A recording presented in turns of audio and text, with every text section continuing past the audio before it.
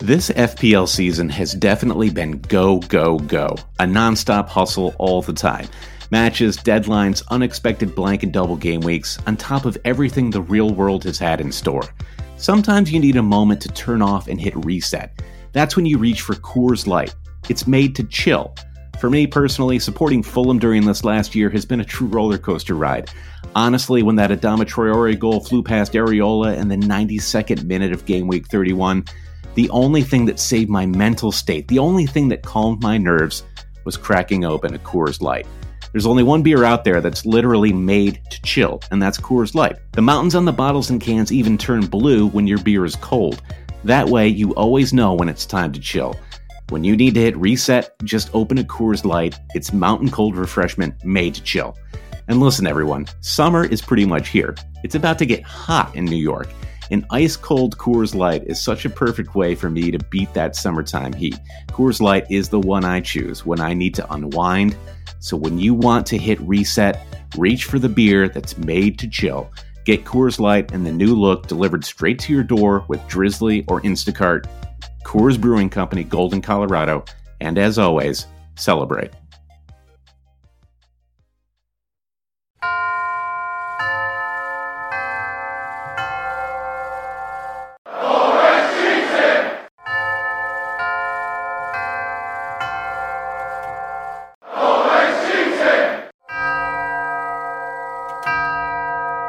Hello and welcome to the Always Cheating Fantasy Premier League podcast. My name is Josh and I'm here with B. Kelly. B, how are you?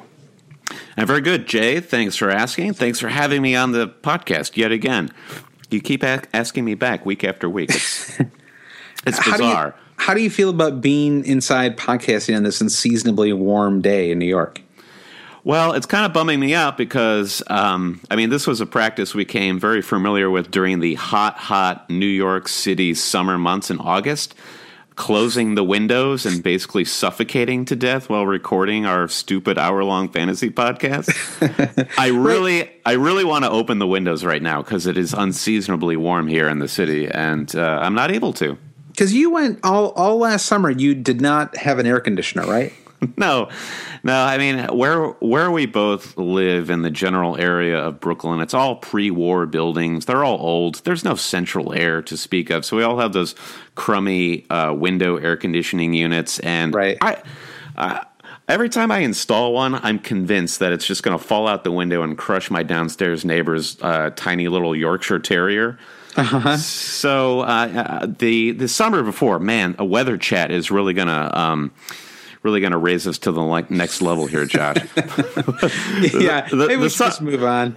Yeah, let's just move on before I get too caught up in my Farmer's Almanac talk. The funny thing is, I was getting pretty excited about this. I feel like I could have talked to you about air conditioners for like a solid 30 minutes, maybe an hour. I have like actual thoughts. Save it for our air conditioner fan podcast. That's true. Which is actually a fun.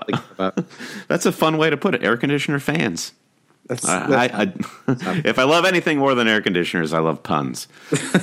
So this game week 29 was a little interesting because it was the first game week where I think we were both traveling during the weekend. Yeah, you were in upstate New York. I was down in Florida. Both of us are apparently so obsessed and care so little for our family that we both actually watched a fair amount of these matches. Oh yeah, my wife and I traveled with some friends, and we got up to this cabin in the woods, and luckily it had Wi-Fi. And when I told everyone that I was going to wake up promptly around 7:30 to watch the North London Derby, first of all they asked, "What the hell is a North London Derby?" And second, they said, "You're insane." Mm-hmm. And so did they try to engage? I mean, because this is something that I'm sure a lot of people who are listening to the podcast have experienced as well, especially Americans. Just that weird, like, yeah, just people I suppose it really is more of an American phenomenon. This thing where you watch soccer in front of people who don't watch soccer typically, or football or whatever, and then it's kind of like you sort of become a host too. Like you're sort of watching, but you're kind of explaining the rules as well. Yeah. I think most people can relate to that when it initially comes up in conversation. The person who doesn't know much about Fantasy Premier League will sort of earnestly engage you in it, sort of like, oh, that's interesting. Tell me more about it. It's like a dad. It's like a dad talking to like his 8-year-old son about like Magic the Gathering or something like that. Yeah, and of course, the moment you start explaining it, you start to feel this incredible shame of like, oh God, I'm actually explaining this, and I can see that they don't care. They were just trying to be nice. Yeah, and I'm sure you did. Maybe you said this, but did you say, "Well, I have this podcast where I talk about the fantasy aspects of this game"? I'll tell you what. It's actually easier to explain what it is to make your own podcast to somebody than it is what it is to play Fantasy Premier League. Yeah, that's true. So I try to drive the conversation immediately to, so I plug a microphone into a laptop, and it's really a lot of fun. I do too. I say I have a podcast where we focus on the English Premier League, and I leave it at that. No one ever asks a follow-up question. So I like how you emphasize the league, the English Premier League. The Barclays Premier League. So, speaking of the Barclays Premier League, let's talk about how we did in Game Week 29, because I think a lot of managers out there had a really great game week. Like we were saying earlier, it was the first blockbuster game week we've had in a while. It was, and it was. It was really one of those. The people who are taking the game seriously had great game weeks, and people who maybe aren't taking the game as seriously didn't, because the average was only 53 points. But from the scores that I was seeing in in our league and in other leagues, even our own personal league, you're seeing scores in the like 70s, 80s, and 90s. I finished with 98 points, and would have been higher if I had just gotten rid of Smalling as I should have. It was amazing. Of course, in the last podcast we talked about how Bellerin just doesn't get assists anymore. I think he'd had 1 assist in his last 45 games, or something like that. So naturally, he scores 2 assists, 1 when they're down a man, and picks up 3 bonus points. So beautiful assist. Let's be clear about that. The second assist, I was sure it was Ozil. First of all, I have really bad eyesight. Second of all, he was wearing the same colored boots as Ozil. Thirdly, it was a beautifully weighted pass. Yeah, it's true. So and when something like that happens, and so Bellerin had been on my bench this game week, you can't get too mad about it. It's just it's so fluky. Yes, it is. Yeah, exactly. So I dropped Sigurdsson I dropped Ross Barkley, and I dropped Micah Richards, who had been buried on my bench forever. I can't believe it. Yeah, and I went all in on Swansea. I brought in Ashley Williams and Gylfi Sigurdsson. Would have had 0 from Micah and 1 from Barkley, and I picked up 19 points combined between Williams and Sigurdsson. So, huge swing, like about as well as 2 transfers can possibly work out. No, it is as well. It's not about as well. That is as well. It's incredible. And we both made defensive transfers this week, and I brought in Joe Hart and got a clean sheet from him. I mean, that was sort of a dead certainty against Villa, but I mean, for Ashley Williams to also come away with bonus points, you're loving it. I totally agree, and it was nice. So my season has been so bad that a big game like this, it really thrust me like right back into respectability.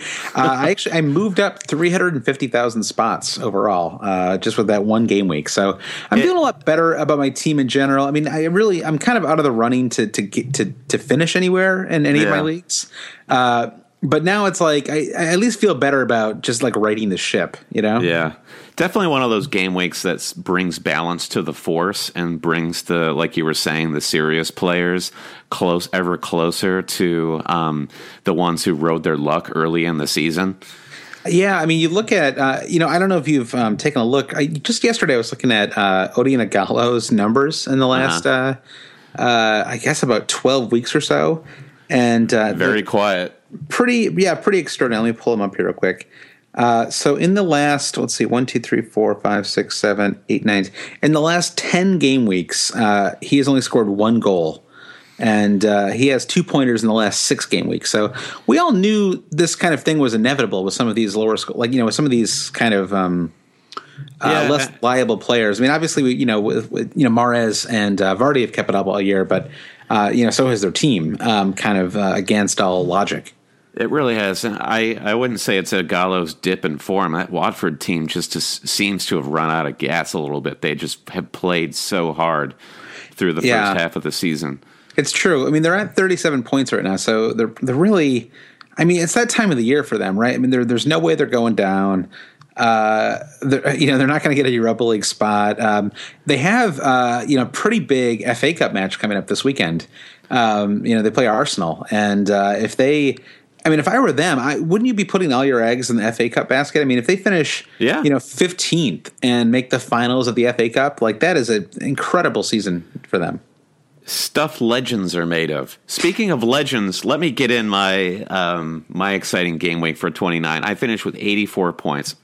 Pretty happy about that. I mean, definitely unhappy to lose, even though it happens so rarely this season, Josh, to lose a head-to-head to you. First one in a long time. It does stick in my teeth. But yeah, I know, and it was nice to have like a substantial win because you've been beating me like 3 or 4 weeks in a row by like 1 point or 2 points or 3 points. So it was nice to to rock like a real victory this week. Absolutely, you totally rocked it. So I dropped David.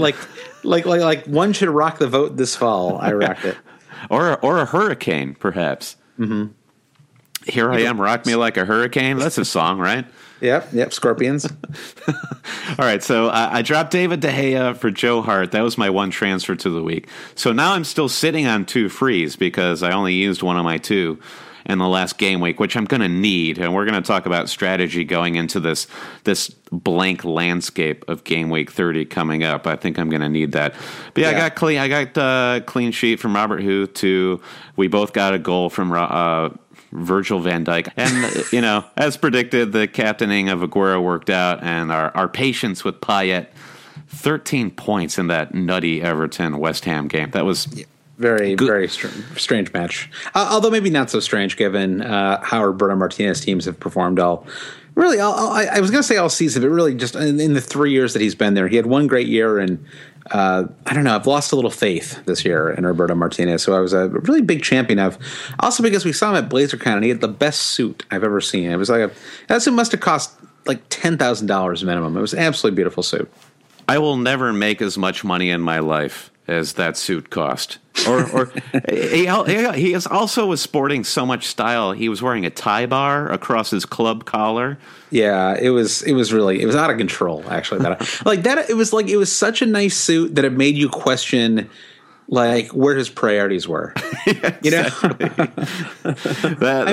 You look at Sir Alex. He just had that like grubby wool coat that he wore all the time. Yeah, or Tony Pulis and his bright white sneakers. I mean, certainly he's prioritizing those sneakers perhaps over his attacking lineup. Yeah, exactly. I like just a little nice, like Jurgen Klopp, even Jose Mourinho, like normal nice. Like they dress up just a touch. Pochettino, probably my ideal dress code for a manager. Like the Watford manager? What's it? Kiki Sanchez Flores? Yeah, Kike Flores. Yeah. He's just a little too cool. Yeah, you can't imagine yourself being Kike Flores. Like he seems like that guy is he's too like awesome. He's like a guy like the prettiest girl in school dates, right? He's got that La Liga swagger. He doesn't have the Premier League swagger. So anyway, Pochettino seems like the most popular guy in high school, right? He's got that like popular, but like beloved by everybody. Jocks, nerds, everybody loves. Yeah, because he's a good student. He's a good student. All the teachers like him. Right. He's the salutatorian in his class. All right, so the other big event this weekend was, of course, the kickoff of Major League Soccer here in the U.S. And I don't know if any of our listeners out there are following. I know some of us got at us on Twitter to ask us about MLS Fantasy. And I'm playing MLS Fantasy, but you're not, Josh. No, I'm not. We became NYCFC season ticket holders this year. And NYCFC, for those who don't know, is basically like I don't even know what you call it. I guess like not quite a feeder, a brand extension of Manchester City. I guess a marketing project. A marketing project for Manchester City. It doesn't mean that it's not going to be super fun, but there's like they have the same colors. There's all this like We Are One branding that's going on. Yeah, Etihad is which is a brand that carries no weight with an American audience, is on their kits.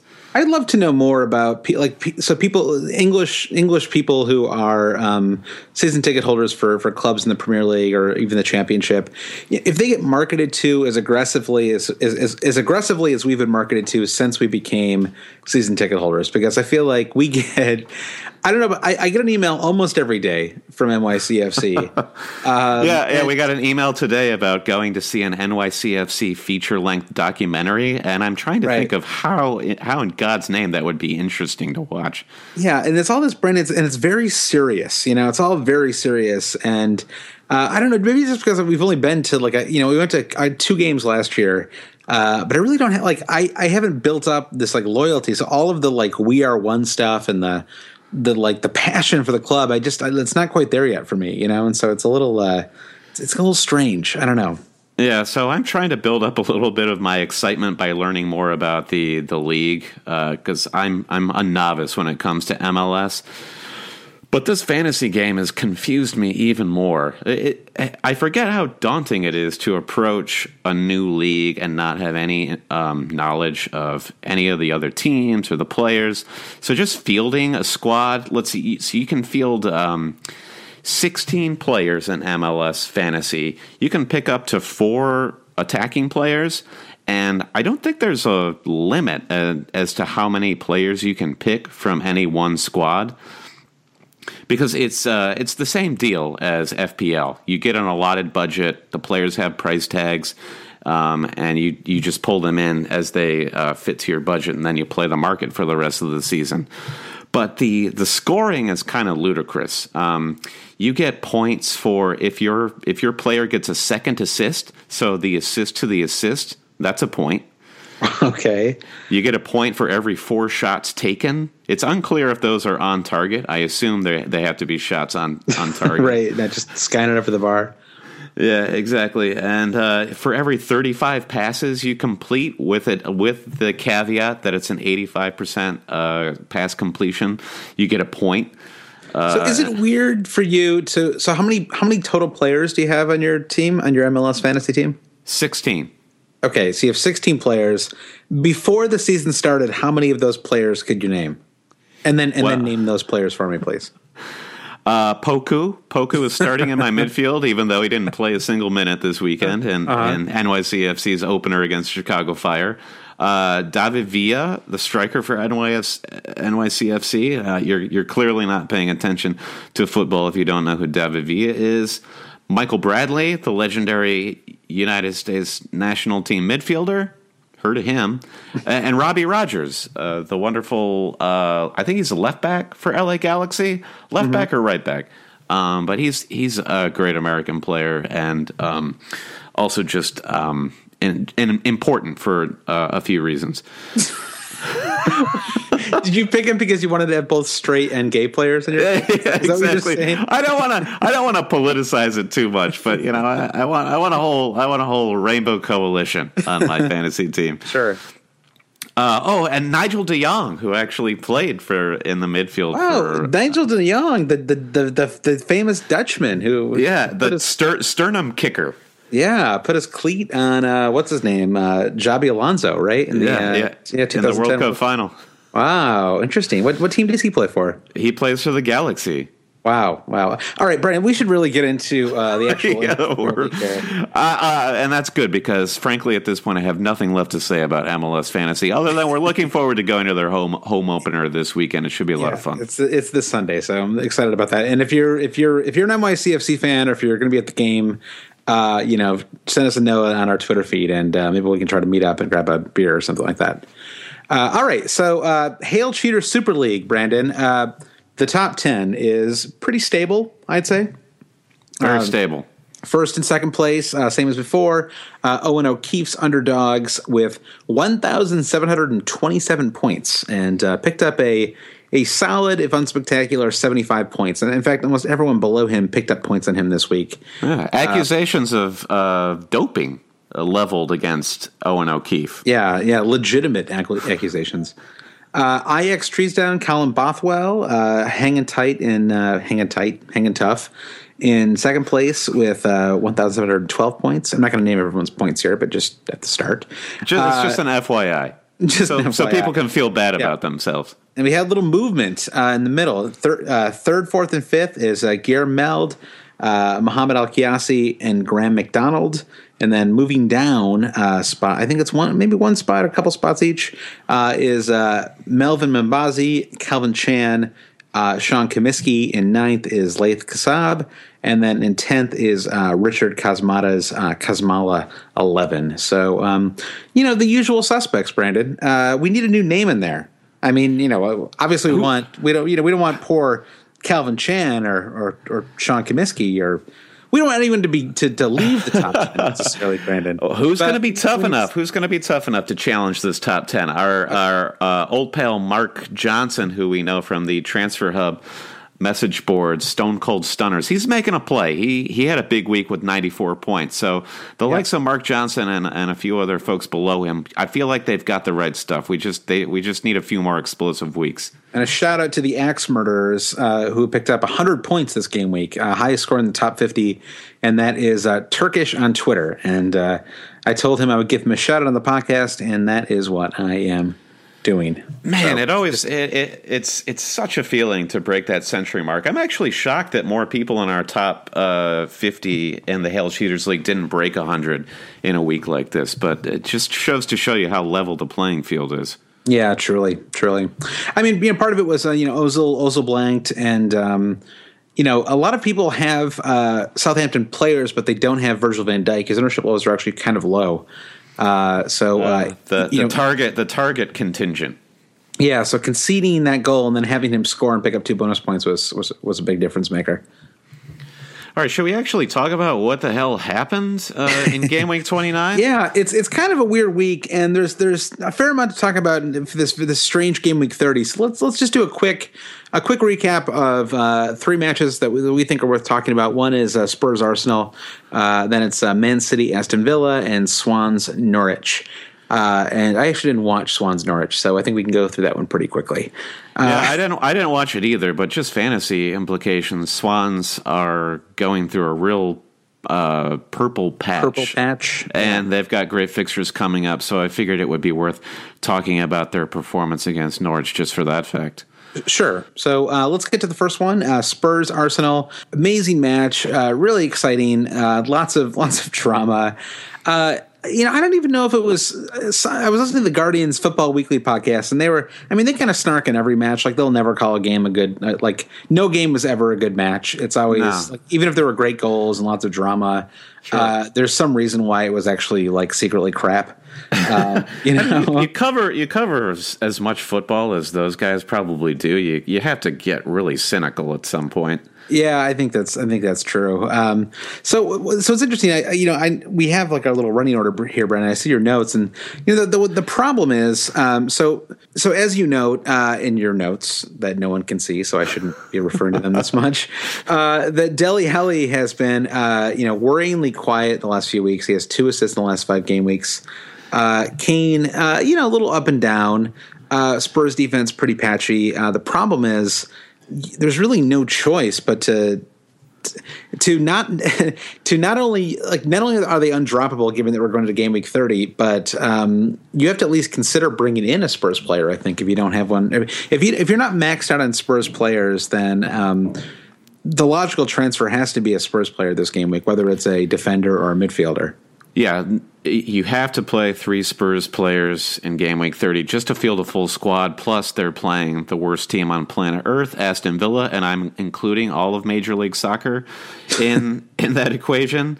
My concern is I have Eric Dyer, and he is walking that suspension tightrope, and he's 1 yellow card away from getting a 2-match ban. I sincerely believe that he'll start against Villa. I think they'll just play him until he gets that ban, because what's the point in sitting him to avoid him getting the ban? They have so many players that can sit in all those midfield holes that would be left if Dyer does have to take that ban. Well, isn't it once you get to a certain mark in the season, don't you get 5 more cards that you can get to? Like, isn't there a point where you can actually get 15 yellow cards? Like when you get to the game week 30 or 32 or something like that? I'm sure there is, Joe. I could be wrong about this. I'm sure there is. I don't off the top of my head know when that is. I'm sure many of our listeners actually do know, and that would actually inform the decision that I have to make going into game week 30.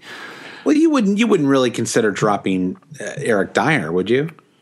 No, I mean, and I have to make 2 transfers to field a full 11 going into game week 30.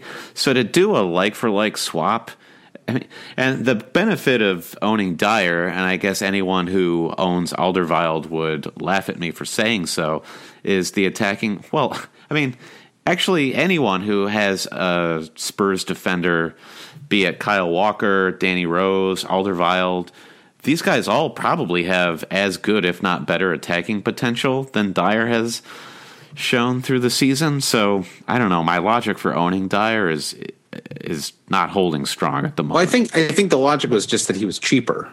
Right? Yes, I mean, that was, it's true. Yeah, it's true. At the time that I bought him, he was the cheapest of all the starting Spurs defenders. So that's right. Yeah, I can't drop him.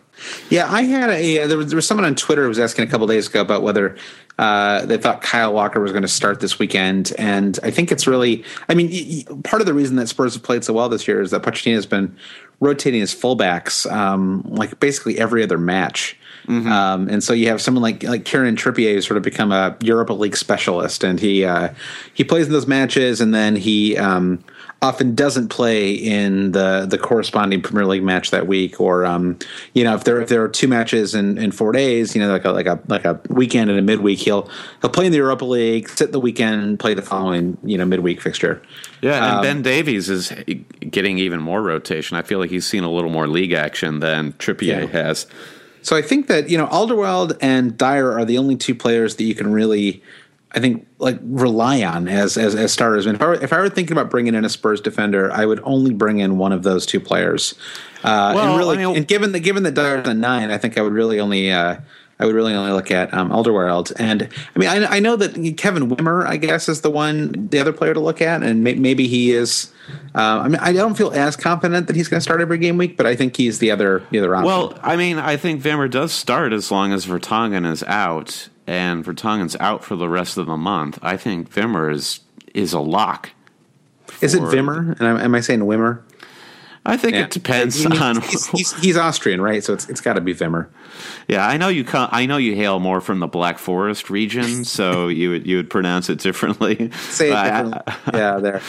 I do think. I mean, he's priced at 4.6. So if you're looking for a bargain, if you're looking for, particularly if you need to shore up your squad just for a few weeks while we're suffering through these blanks and trying to figure out when the double game weeks are going to be played, I don't know. Wimmer is a perfectly reasonable transfer this game week. Yeah, I guess you're right. I don't know why I'm reluctant to bring in Wimmer. Don't be so down on Wimmer, Josh. I am a little down on Wimmer.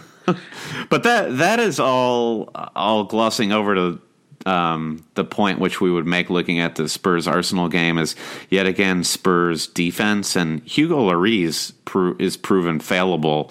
They just have this penchant for letting in a goal, and it is frustrating as an FPL manager. It is, and they're a little like West Ham in that regard, where West Ham just. It's like their defense looks so good, and yet somehow there's once a game some stupid goal goes in.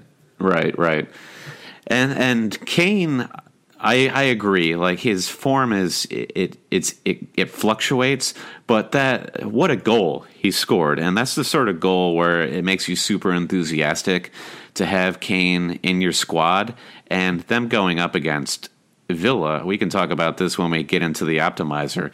That's a very good-looking captaincy pick there.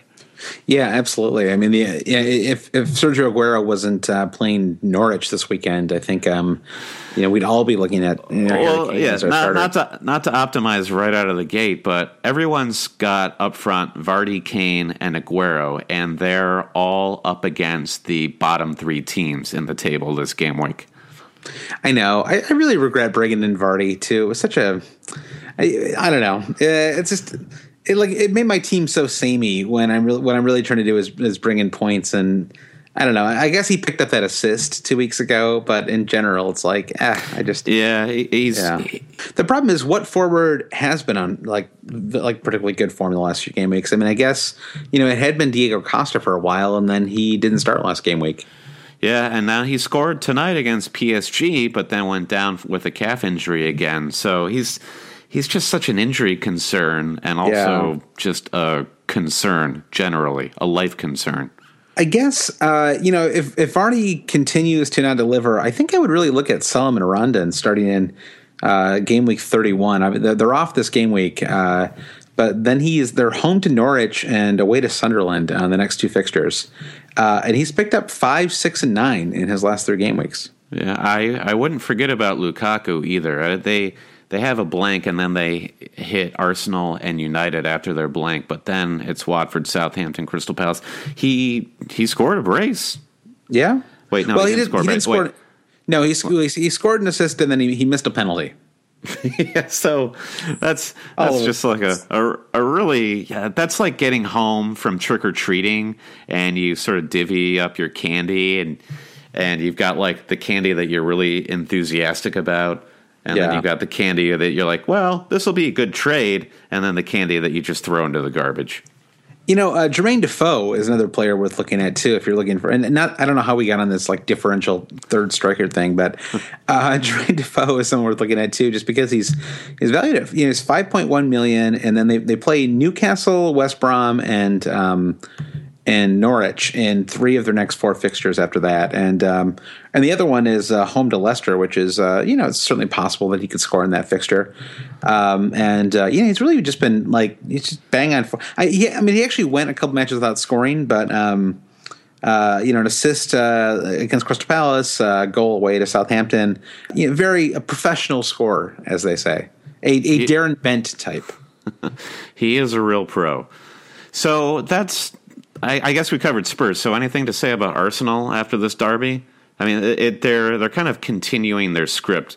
They seemed a little more resilient this game, but still they can't win a game to save their lives at this point. Yeah, so frustrating. And frustrating to have Bellerin on my bench too.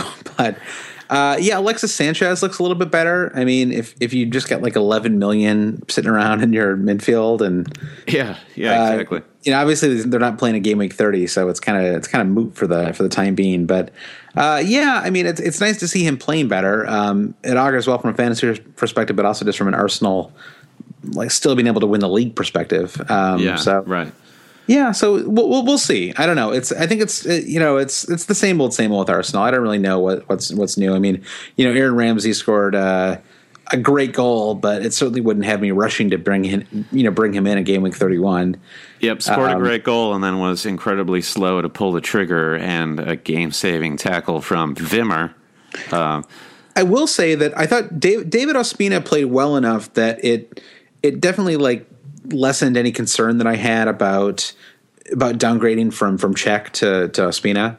Yeah. Because if he looked pretty shaky, then suddenly all of the other Arsenal defenders look a little shaky too. You don't want to have, whatever, Koscielny, Bellerin, whomever, if you don't trust that Ospina is going to, make some pretty top class saves. Yeah, that guy's a total pro, as I think he showed. So yeah, a lot of wait and sees, I think, from Arsenal. No conclusions that we can draw at this point. Agreed. Okay, so let's move on to Man City, Aston Villa. Aguero finally comes through, sort of. Scored 2 goals, picked up 3 bonus points, and had his penalty saved by Brad Guzan. USA. What a joke. It is the joke is that Remy Gard puts Guzan in. He finally gets back into the Villa lineup just to get like totally crucified against Man City. I feel like that was they conceded 3 to Aston Villa or to Everton the week before. So 7 goals conceded in 2 games for Guzan. You wonder if he lost a bet. Like, all right, Guzan, you want to get back into the lineup? All right, we'll put you in against City and against Everton. The weird Everton team they are, but they can score. So he didn't save that penalty. They hit the crossbar? No, it hit the post. It hit the post. If anybody watched the League Cup final, Aguero took just the most exquisitely perfect penalty, hitting it low, straight into the side netting, unsavable. And he tried to hit the same penalty, and because it has to be so precise, he unfortunately put it off the post. Gotcha. Okay. Because that was a pretty big difference. I mean, in the end, you couldn't feel too bad about Captain Aguero. I mean, you picked up 11 points, doubled. But yeah, I mean, it would have been 17 otherwise. Your heart really goes out to those managers that triple captained Aguero this week, because that would have been a true game changer for them. That's true. Although triple captain a player, I don't know. I mean, I guess it's home to Aston Villa. I wouldn't have triple captained him for two reasons. One, because I think there's a pretty good chance that you're going to have a double game week with Aguero and some really good fixtures. And I mean, just given where Man City are on the table, they have to play Aguero every game week. That said, if they were going to rest Aguero, it would have been this game week, home to Aston Villa. And he plays the full 90. I have to point out something, Brandon, because Mahesh Jagadisan, and I'm sure I didn't say that correctly. Sorry about that, Mahesh. Had a comment on our Facebook page which said this is before the game week. He said needed to point out something. You mentioned Aguero could be arrested because of Champions League next week. Only Chelsea play next week. City play the week after on the 15th. Aguero captaincy locked.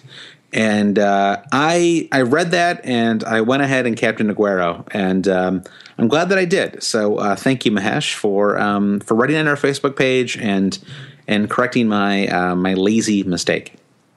Well done, Mahesh. Helping out the cheater community and the cheater hosts. That's right. Yeah, the lazy cheater hosts. Yeah, exactly. I'm sure they're playing a Champions League game next week. I'm sure. Yeah, they're in the league. Yeah, exactly. They're probably playing. So this is your first game week without Micah Richards. I have to know, when you transferred him out, did you play Elton John's "Candle in the Wind"? Was it like a sad day for you? I will say this is, it got me thinking about the old way that the wild card system worked, where the second half wild card had to be played in the month of January, and it did lock you into a team a little bit early sometimes, but at least you got rid of all your dead weight. And because I still haven't played my second wild card, because I'm sort of waiting for these double game weeks to work themselves out, I've been stuck with players like Micah Richards and Russell Martin for so long. Just because there's always somewhere else, some other mistake that has to be corrected, some other. I had Ashley Westwood until game week 25 or something. So I don't know. I mean, so it was kind of fun to have that moment where you could really reset in January, and you had no choice. Sometimes it's almost nice to be locked in sometimes. Yeah, I mean, if anyone has listened to this podcast all season, I think they could pinpoint when we both dumped George R. Russell Martin from our lineup. It was when we stopped cracking jokes about him every episode. That's right. Yeah, and just started talking about how you should captain any team that's playing Norwich in any given game week. Yeah. Hey, but still, # free Mabukani. I would have captained Sigurdsson otherwise. So Mahesh did save me 1 point. Nice. All right, speaking of Norwich, the next fixture we want to talk about, Swansea versus Norwich City. Swans win 1-0. Sigurdsson, the man, everyone's jumping on that bandwagon. His price is probably going to soar going into game week 30. Again, comes through. My question about this Swansea team is, Sigurdsson is coming into form. What happened to Andre Ayew? Six games in a row. It's not like he's not playing. He's playing if the full 90, if not 80 minutes or so, and he's not doing anything. I don't really know. It's hard to explain. He's just totally out of form, and doesn't he look like he'd be a great footballer? I feel like he's got the he just looks like he's got the perfect body to be a sort of. I guess he's sort of a forward. I don't know what is he does. Is he a forward? He's kind of like a forward or a. I feel like in basketball terms, he's like a power forward. He's not necessarily like the focal point of the offense, but he's just the man. Yeah, false nine. He does, and he looks. He has that Alexis Sanchez sort of demeanor. Like as soon as he steps on that field, he looks totally locked in. Yeah, it's so true, and he's got that like bald dome, just very, very intimidating. What a cranium on that guy! Just unreal. What a head! Great head. Tune into our podcast, Great Heads in the Premier League, and do you think we have too many podcasts, Brandon? I mean, no. we got the Great Headcast. We got the. I mean, the fees we pay to SoundCloud.com. You'd think we have a million podcasts. Yeah. But yeah, Sigurdsson. So, looking at his game week history, the last game week scores 10 points. Then prior to that, 4 points, 2 points, 2 points. I feel like as much as we talk about Gylfi, he was doing much better than that. And of course, the game weeks before that, it was 10, 10, 8. Right. But do you feel like he's a must-have now? Well, I don't know if he's a must-have. It certainly makes a lot of sense to bring him in if you don't have him. Like if you're looking to get, if you need a fourth or a fifth midfielder for this game week, then I think it makes a lot of sense. His price is low. His ownership level is super low too. He's owned by 5.9% of managers. They got a great run of fixtures coming up, especially the next 2 game weeks where they're away to Bournemouth and home to Aston Villa. And so it just seems like he ticks a lot of different boxes. Differential, cheap, in good form.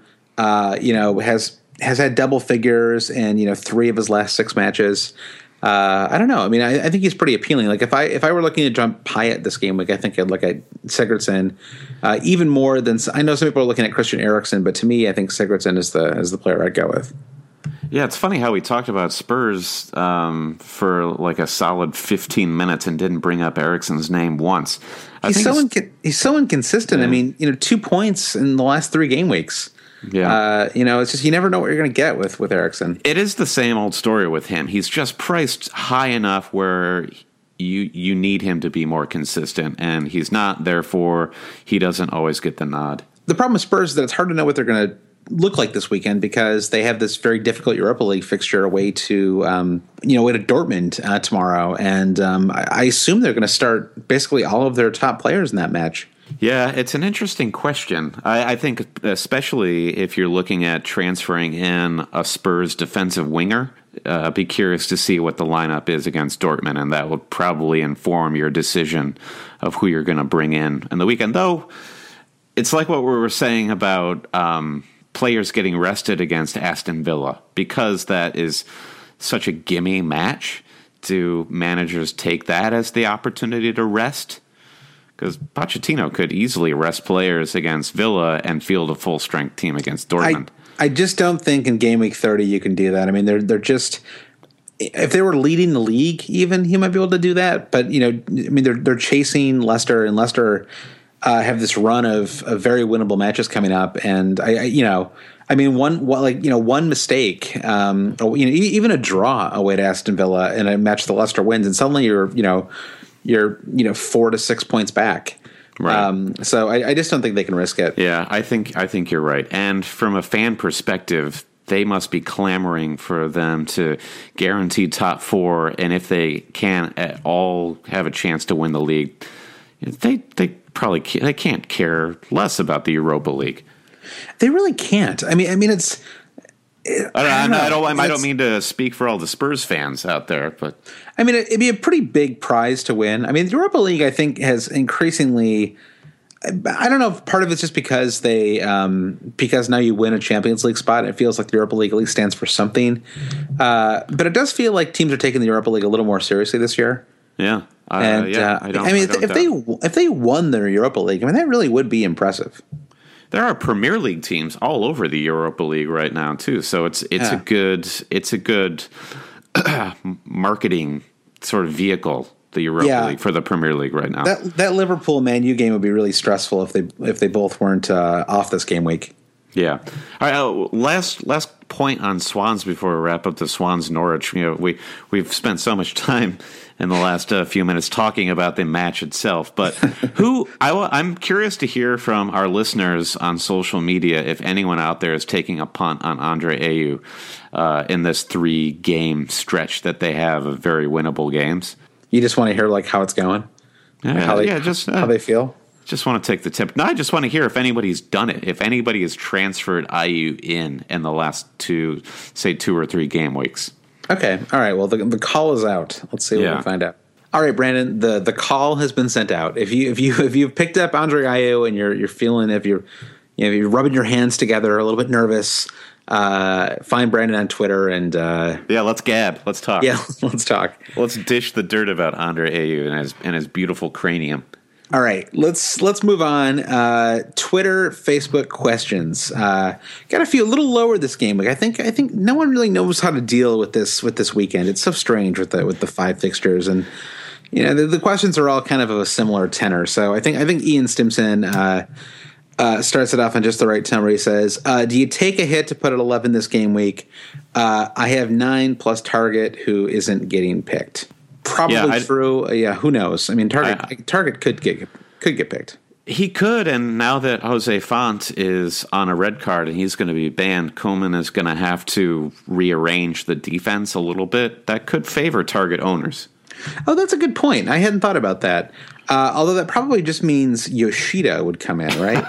My main man, Maya Yoshida. I do love that guy. I love me some Yoshida. Sure, we all love Yoshida. I loved when Yoshida battled the Pink Robots in particular.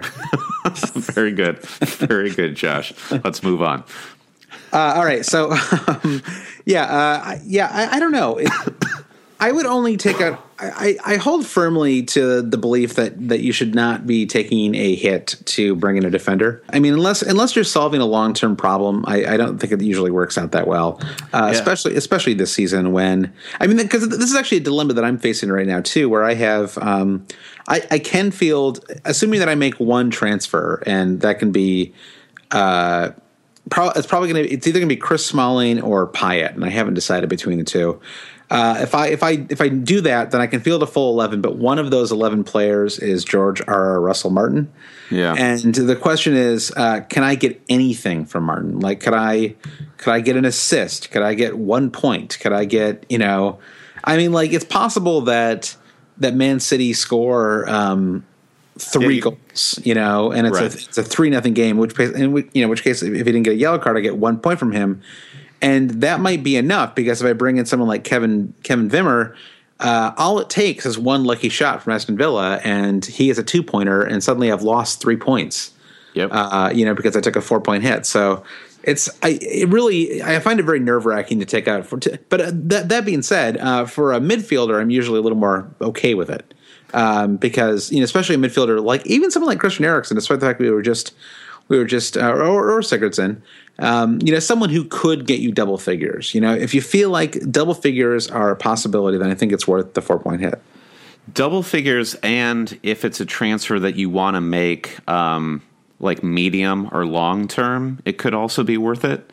Yeah. Because I don't think, barring any crazy results, I don't think anyone's planning on having a blockbuster week this weekend, because there are so few fixtures. So this could be a weekend to just sort of take it off and burn a few points if you have to, just to get your team set right.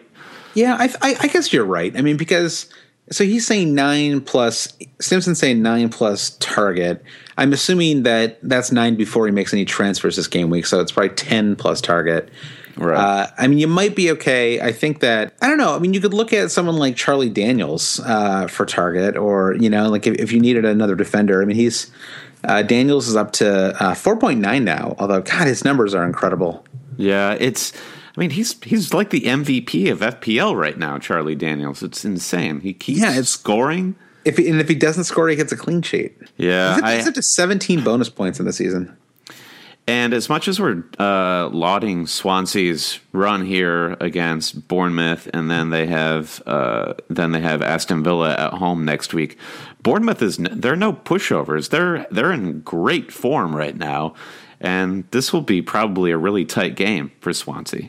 Yep, I agree. It's interesting. You look at the table right now, and it really is it's 4 teams trying to stay out of relegation. I mean, the Swansea, Crystal Palace, Bournemouth, Watford, they've all kind of separated themselves from those bottom 4. There's an 8-point gap right now between Sunderland and Swansea.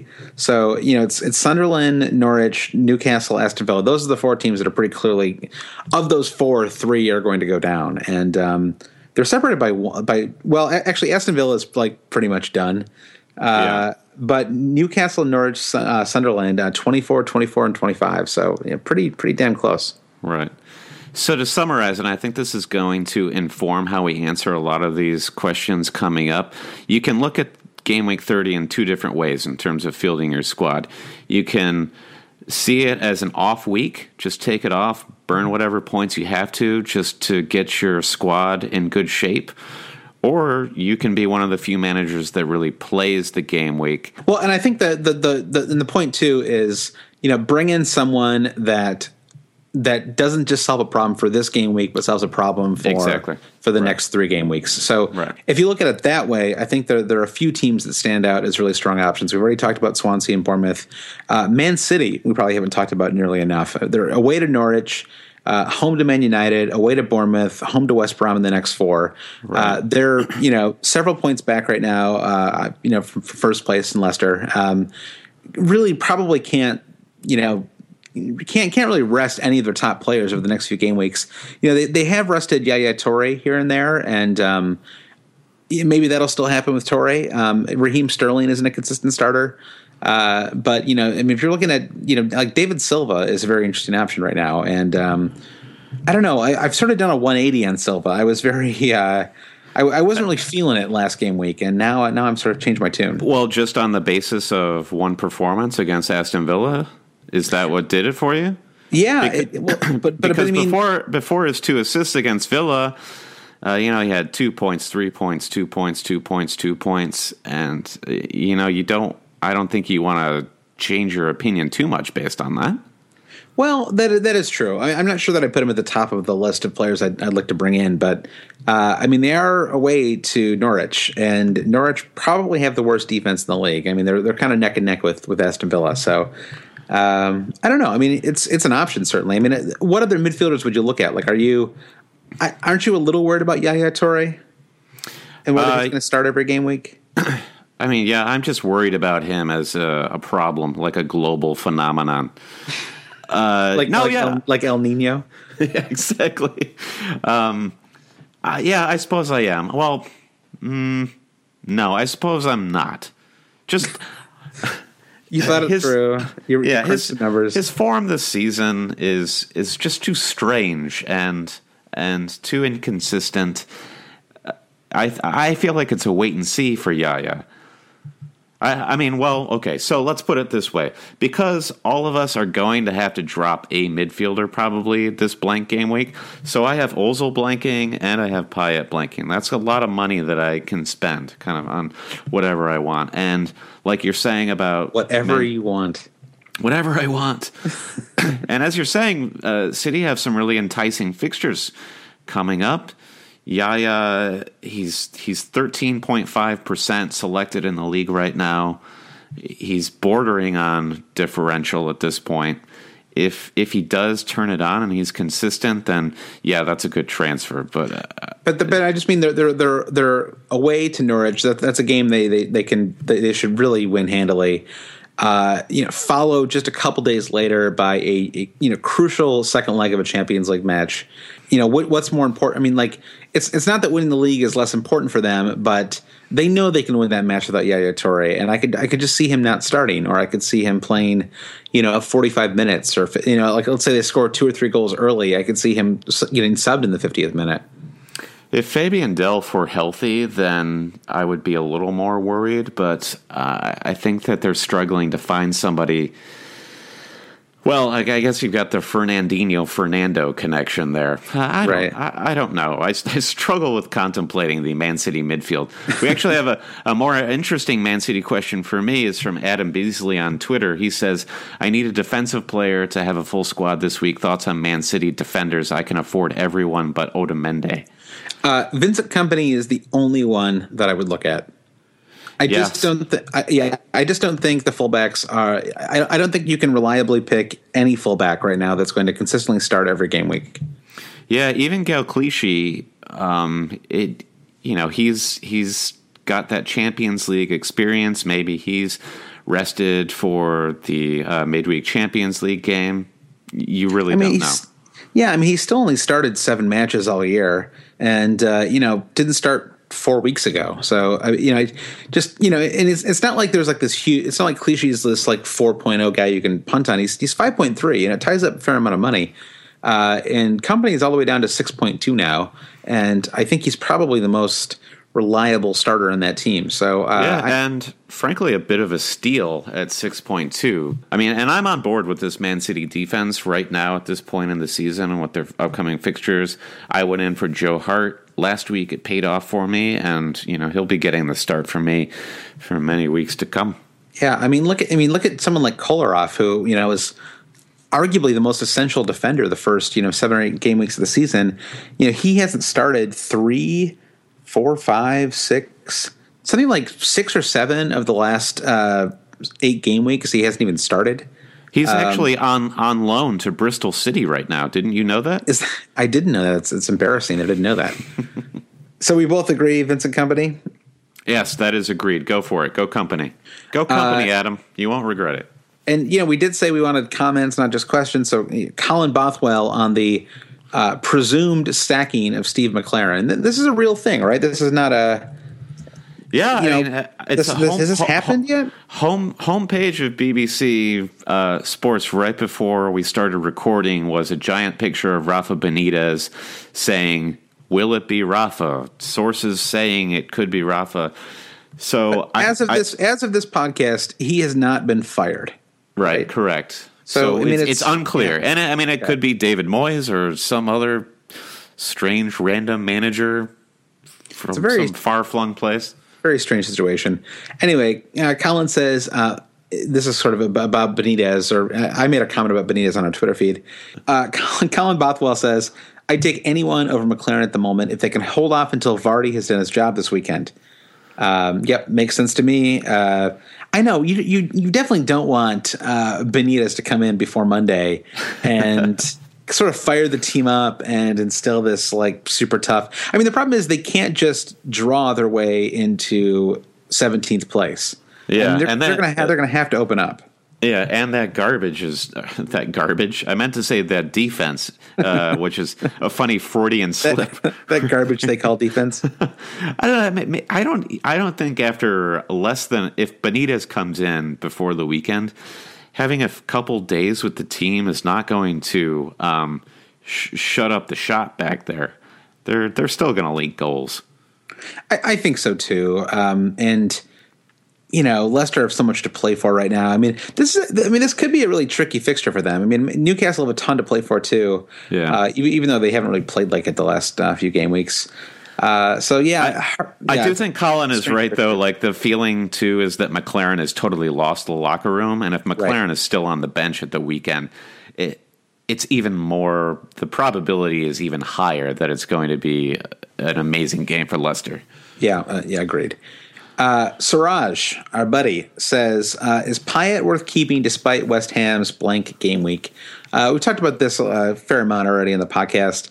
Sort of depends on the way the rest of your team looks, I think. And the reason I'm sort of, I guess the short answer is I haven't decided yet because I'm debating that question myself. Do I keep Payet or I bought him at 7.7. He's at 8.3 right now. So if I sell him, I lose 0.3, which doesn't really matter given where we are in the season and the fact that I'm going to be wild carding in probably the next couple of weeks. So I don't have to watch my tenths of a million too closely. But it's I wish they had a better fixture in game week 31. I mean, away to Chelsea isn't. He can definitely score in that fixture or get an assist or something like that, but it's not a great fixture, So I think. I don't know. Like I think he is.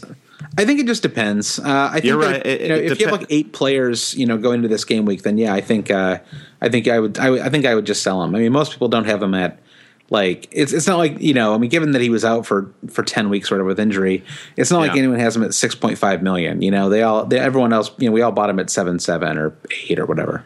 Well, I think you bought him probably earlier than a lot of people did. I know I bought him after his performance against Man City, and he was 8.1, I think it was at that point. So I wouldn't lose a whole lot if I sold him and picked him up again a few weeks later. So for me, that's less of a concern, selling and then buying him back. Mm-hmm. But I agree. If you can afford to bench him, I would totally bench him. Because he's fixture proof and he's coming back into form. That West Ham side is fantastic, but for me, I'm probably going to have to sell him just because I have both him and Ozil blanking this week. Yeah, but I won't be afraid to buy him back. It's not going to be too tough for me to squeeze him back in. Yeah, that's fair. Yeah. All right. Jack McKinnon says, I planned terribly for game week 30, so would you rather assume a loss with only 8 players or burn the triple captain but have a shot? And then he says, bonus question, if I go with triple captain, who should it be? I mean, I guess the question here is, maybe, it depends on where you're, like, if you're like in a super competitive head-to-head league. Yeah, I can see maybe the case. It's worth. Yeah, I could see the case for it. We've talked chip philosophy before on the podcast, and I think our stance is pretty clear. And the always cheating stance would be, don't play your triple captain this week. I mean, it's a real gamble. It is, but I mean, Aguero at Norwich is an unbelievably good fixture. I mean, that is... and I guess we did point out earlier that our 3 templated strikers, Vardy, Kane, and Aguero, are all matching up against the bottom 3 teams. I mean, if there were no double game weeks to come the rest of the season, I would definitely look at burning my triple captain for Aguero away to Norwich.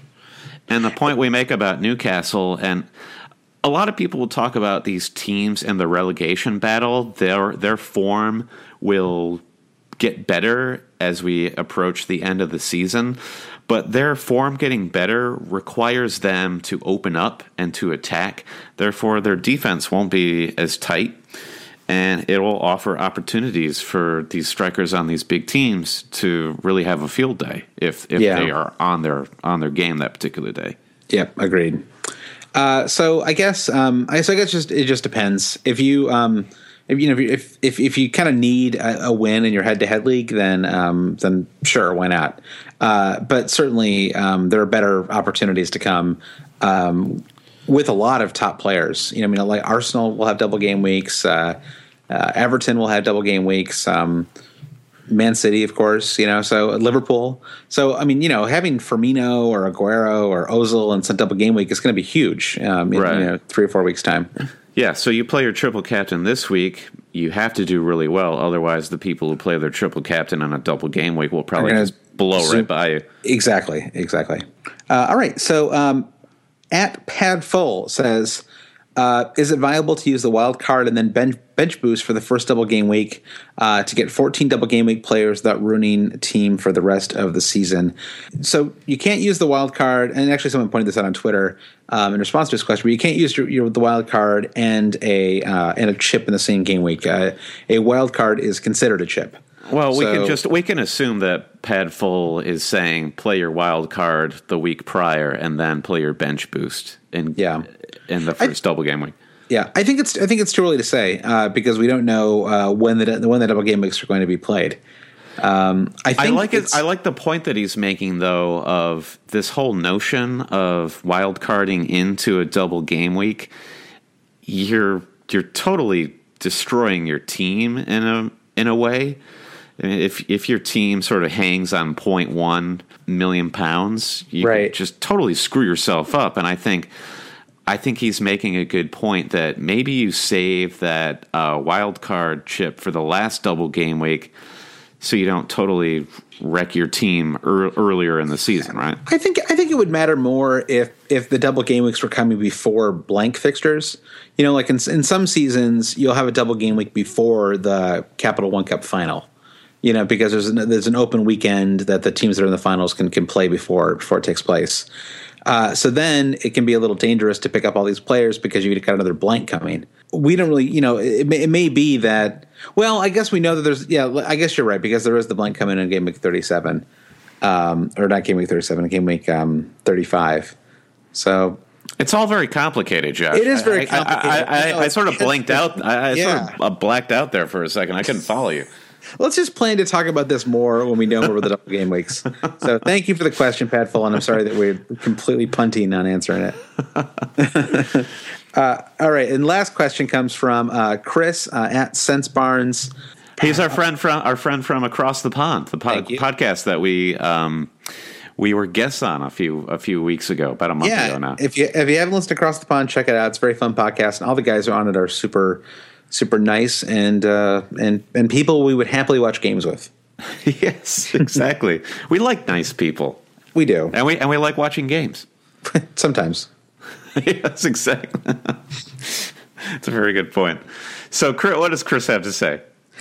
He says, "How do I get out of last place?" Well, I have an easy answer for Chris. Chris, you have to start your FPL team not in game week 25. I think that's good. Yeah, or you can pull a Sushant Garg and throw and create a couple other teams.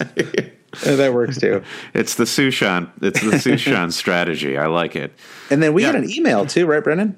We did, yeah. Very few people actually use the convoluted email messaging system that we have on our site at alwayscheating.com. But Mohammed El Kiasi, who is one of our top 10 cheaters, keep calm and climb up. He sent us a message, and Mohammed had to say, "Hey guys, great pod, keep it up. With game week 30 blanks, I have 2 Arsenal players and only 10 starting players. Between Ozil, Monreal, and Payet, who should go and best sub? Thanks, Mohammed." So he's basically asking between Ozil, Monreal, and Payet, who's the one to get dumped? Yeah, I think that I think Monreal is probably the best player to get rid of. I mean, Ozil. There's a pretty good fixtures coming up for Arsenal out of the after the blank. So I think, and Payet has been pretty consistent too. I think that. I don't know. I mean, like we said earlier, it doesn't seem like there's a huge drop-off between Czech and Ospina, but Arsenal haven't been keeping as many clean sheets as they have in the past. And, I don't know. I mean, do we know why Monreal didn't play in the North London derby? Was he just I don't know if that was a tactical decision or if if Gibbs is, starting to beat him out in training. I don't really know. Yeah, so, I don't know either. There is the worry of a rotation risk there with Nacho. Right. And so even I think the slightest worry of a rotation risk is enough to put him at the top of those 3 names. I would move Monreal to Vincent Kompany if you had the money. I think that's the move I would make. It sounds like a grassroots political movement. Move Monreal. All right, so let's get to the shortest ever optimizer. Very weird. The mini optimizer. The optimizer. We should have this one sponsored by those little Fiat cars. It's kind of weird that they didn't move one of those 10 o'clock fixtures to the afternoon slot, right? Because there are only 3 of them on Monday. Yeah. 10 a.m. being for us East Coast Standard Time, and that's right. It's true. Yeah. So first up, what's the first fixture? First fixture is Norwich hosting Man City. I feel like we've talked about this a ton already. Feel very confident in Aguero for this fixture. Would expect Raheem Sterling to probably start this fixture. I mean, it just seems like he's due for a start. Yeah. I think they'll probably keep a clean sheet too. Although I'm a little nervous about it, just to be honest. I'm debating bringing in company myself, and Norwich every now and then they can score. I mean, it's not like hashtag free Mo Bacani. They're a little bit more like Bournemouth than I mean, because like someone like Watford, Watford scored, but it's only 2 players who ever score the goals, right? And Norwich, it's a little bit like Bournemouth. Like every game week, everyone seems to have like a taste for scoring on that team. Yeah, you got your Hoolahans, your Housens, your Mo Bacanis, of course. Yeah, your Brady's. Really, only Cameron Jerome can't score on that team. It's unfortunate that he's their striker. Yeah, spare a moment for poor Cameron Jerome. Oh, my goodness. Goodness. It's got to be his last year in the Premier League, right? The guy is terrible. Please let it be. So I predict a 3-0 Man City win. I like that prediction. You sort of want to predict that Man City will pour it on, but they don't seem like a pouring it on sort of team at the moment. Yeah, I could see Norwich at least scoring a goal. So maybe I'll revise my prediction. I'll say 3-1. No, Joe with Joe Hart in my lineup, there's no way. Bulletproof. That man is bulletproof. All right, and then we get to the two afternoon fixtures. Bournemouth, Swansea. Pretty interested in this match. I really don't know. I find it to be a very difficult one to predict. Swansea have played a lot better. They got 2 wins in the bounce. Bournemouth have looked great too. I don't know. I think it's going to be a fun game. It's going to be a fun game. Yeah. I mean, I'd be lying if I wouldn't want to bet on this game because I find it's a very hard one to predict. Yeah, it's also a fun FPL fixture in that if you have players on any of these teams, you'd want to play them. I mean, do you have a Bournemouth defender? Do you have a Swansea defender? Play them. There's an equal chance that they'll both do well. Yeah, well, you're going to have no choice. So yes, there's that. I'm trying to put a positive spin on it, Josh. I haven't had a Bournemouth player in ages. Maybe since I had who's that midfielder with the hair? Midfielder with the hair on Bournemouth. Matt Ritchie's got some blonde hair. Matt Ritchie, yeah. Interesting how you went with his hair on that one. Doesn't he have like a huge coif? I feel like he's got like a pompadour almost. Okay, yeah. I mean, he's basically another version of Eddie Howe. It's easy to get the two confused. Yeah, look at his picture right now, Brendan, on the Fantasy Premier League transfer page. So take a look at his picture on the stats page. Okay, I've got the stats page pulled up. Okay, Matt Ritchie, his hair is second place, just behind Charlie Daniels. His hair is so big you can't even. Like it's like going out of the screen. That's how big true. Hair is. The picture on his FPL profile, they've cropped out half of his hair. I mean, like whoever sets up these FPL profiles, they must just revel in finding the worst pictures of everybody. Yeah, I mean, I do miss the days where the pictures on this game were like in-game pictures. Yeah, I remember there was an Anderson picture, this amazing photo of Anderson that was his profile page, and it was the pudgy Man United player. Yeah, it looked like he had gotten punched in the stomach or something. It was like his whole body was going forward and his mouth was wide open. It was an insane photo. I don't know how they got away with picking it. Yeah, I think Sylvan Distan always had a good one. He was always had like a Phil Jones-esque gurn in his picture, and he's got that really long face too, Distan. Sorry, so I'm going to pick a 2-1 Bournemouth win. Okay, I do like that prediction, and probably a 20-pointer for Charlie Daniels at the rate he's going. Yeah, he'll score 4 goals. Crazy. Only 2 will count. 2 will be offsides. If you need a defensive transfer, that guy is only 12% ownership at this point, priced at 4.9, and going back to game week 22, that's 18-2, 8-1, 5, 8, 6, 8. Just an incredible run. Great run.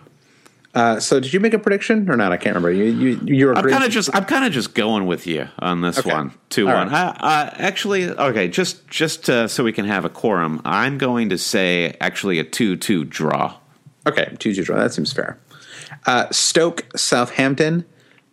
Interesting to see. We didn't really talk about Stoke at all this episode.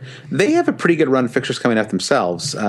So they've been like a little underrated all season, I suppose. I mean, Stoke's run is.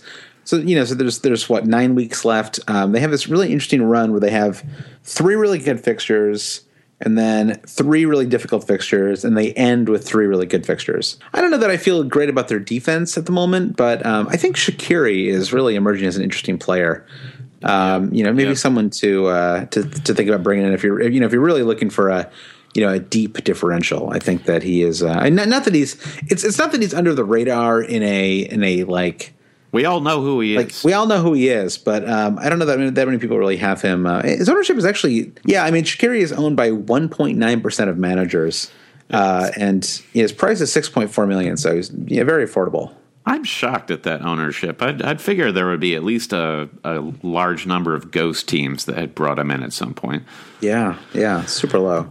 Well, Arnautovic, don't forget about him. He must be I have not owned him yet this season, often to my chagrin, but he seems like a really frustrating player to own.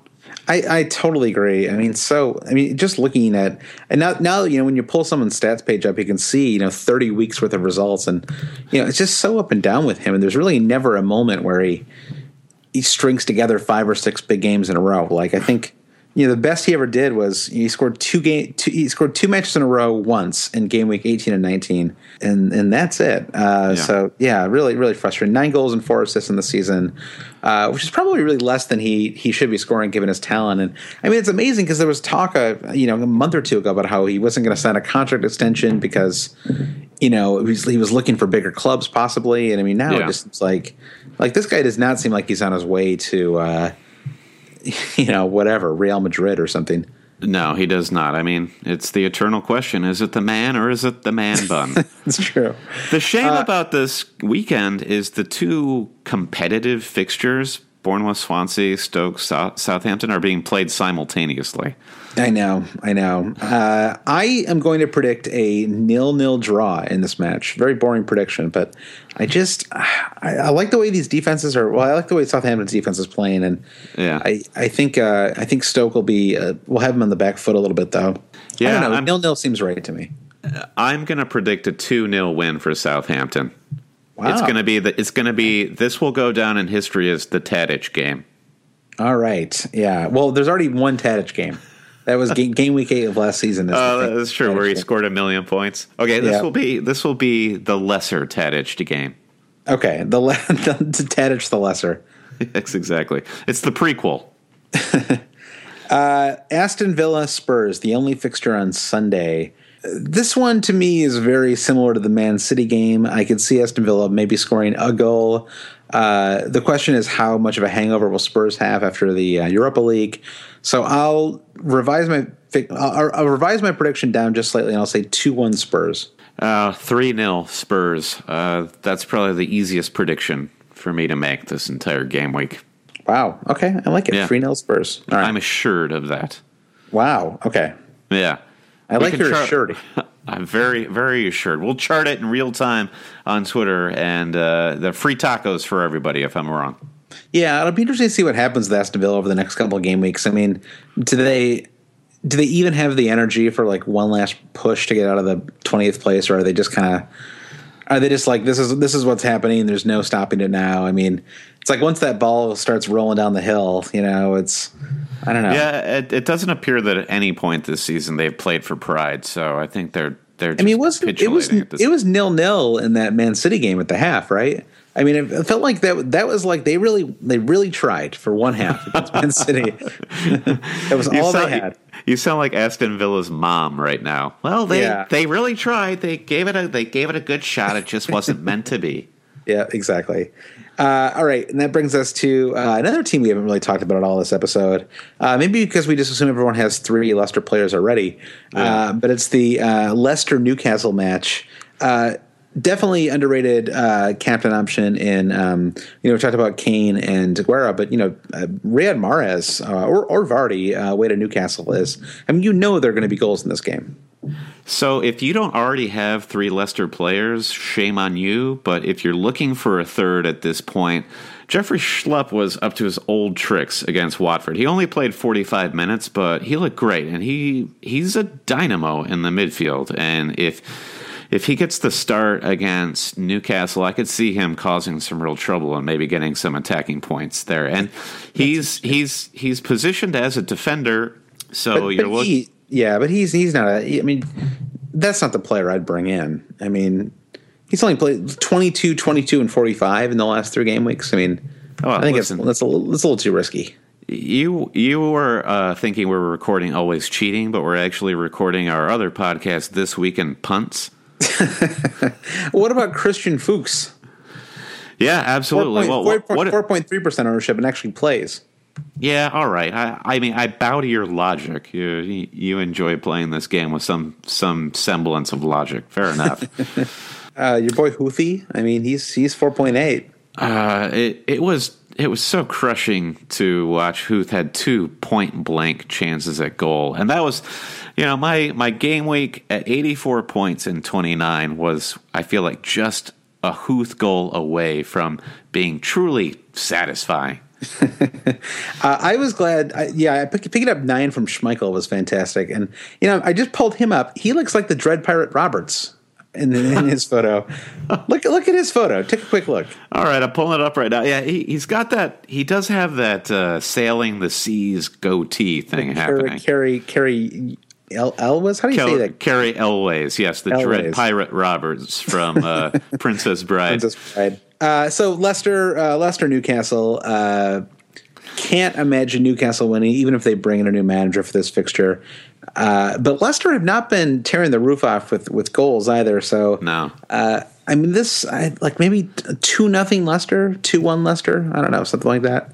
All right. So if I fail on my 3-0 Spurs prediction, then I then transfer my taco guarantee to the Leicester Newcastle match. Jamie Vardy is guaranteed to score in this game.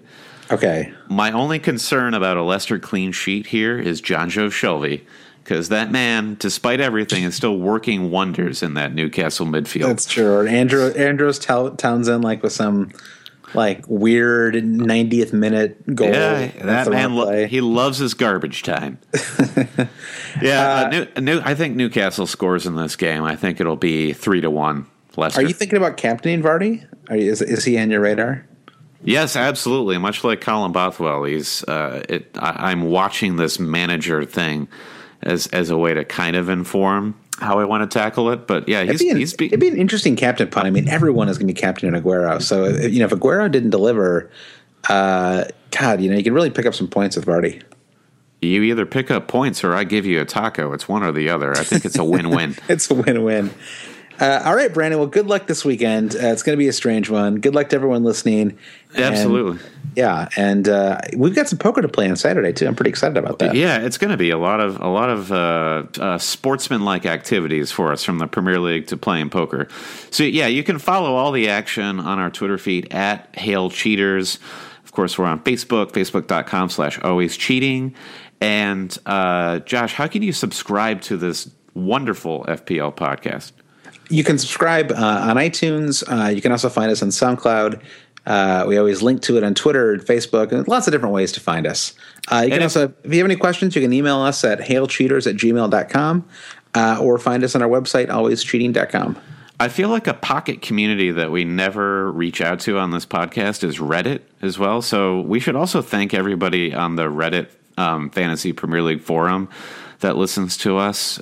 Much appreciated, the upvotes. Very cool. Yeah, it's great. And a lot of the conversations on there are fantastic too. I'm probably a little more of a lurker than I should be. And I don't always jump into the conversation.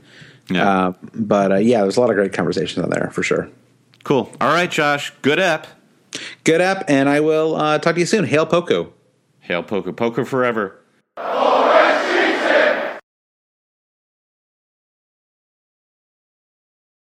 Whether you're a world-class athlete or a podcaster like me, we all understand the importance of mental and physical well-being and proper recovery for top-notch performance. That's why I'm excited that Unified Healing is sponsoring podcasts on the Blue Wire Network. Unified Healing is a new and super innovative global network of wellness centers powered by Energy Enhancement System, or EE System. If you haven't heard of the EE System yet, then you'll want to listen up. This technology promotes wellness, deep relaxation, purification, and rejuvenation. Wherever you are across the globe, access to a center is easy and affordable. Interested in experiencing the EE System technology for yourself? Go to unifiedhealing.com/bluewire to learn more and find a center near you. That's unified, UNIFYD, healing.com/bluewire. No material or testimonials on the Unified Healing website are intended to be viewed as medical advice or a substitute for professional medical advice, diagnosis, or treatment. Always seek the advice of your physician or other qualified healthcare provider with any questions you may have regarding a medical condition or treatment, and before undertaking a new healthcare regimen, including EE System.